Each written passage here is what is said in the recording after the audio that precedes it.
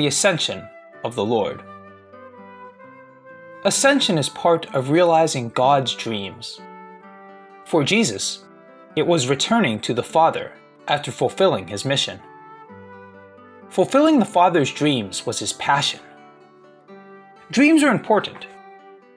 Not those that we see when we are asleep, but those that we hope to come true. Those in which we imagine to change ourselves. Those that we plan when we are wide awake. Keep those dreams alive.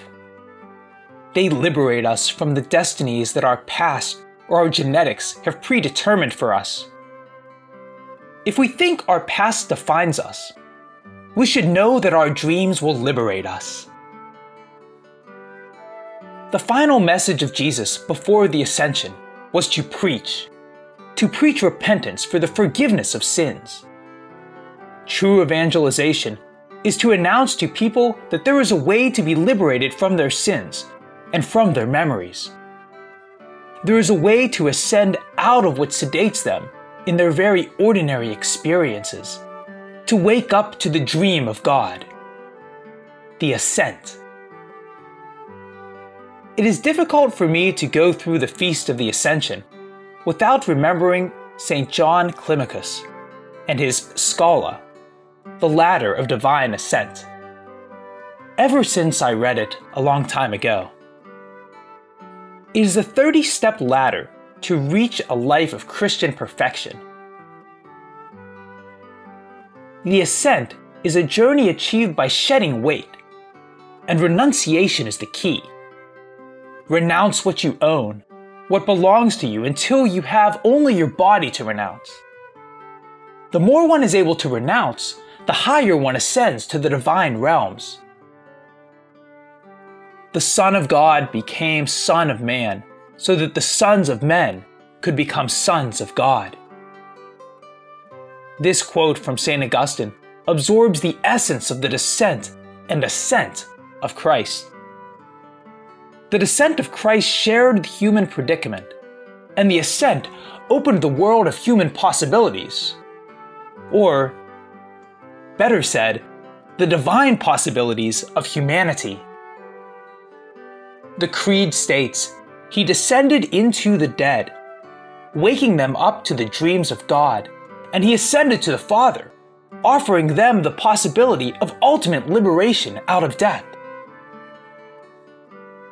We often too closely associate with our mundane experiences, to our real selves, hurrying between tasks and doing rituals of the day with little vision of our ideal selves.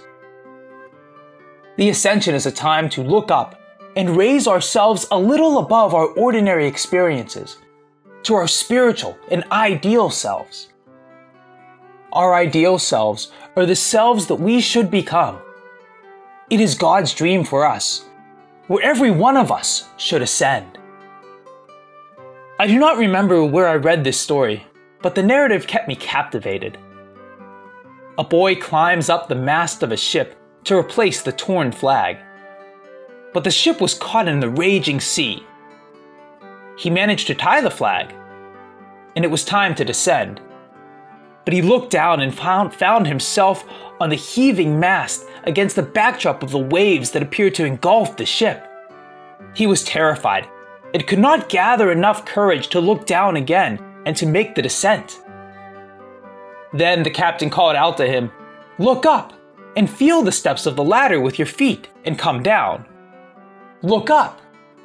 Look up!" That advice worked well.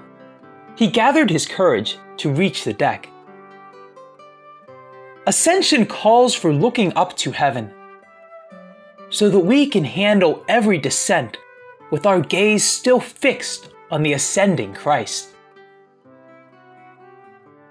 It is the way to go through the difficult journeys of our lives, to look up above the tempest of our daily lives, to ascend out of what limits our full living.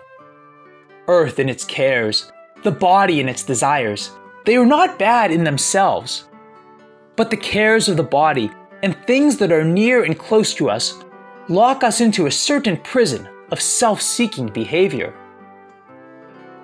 Sometimes we identify this small world of ours as the final horizon of lives. The Feast of the Ascension invites us to breach the ceilings of our prejudices and belief systems that trap us into our small worlds. Once we transcend these limits, we are able to see the sky of divine possibilities and live our lives in fullness.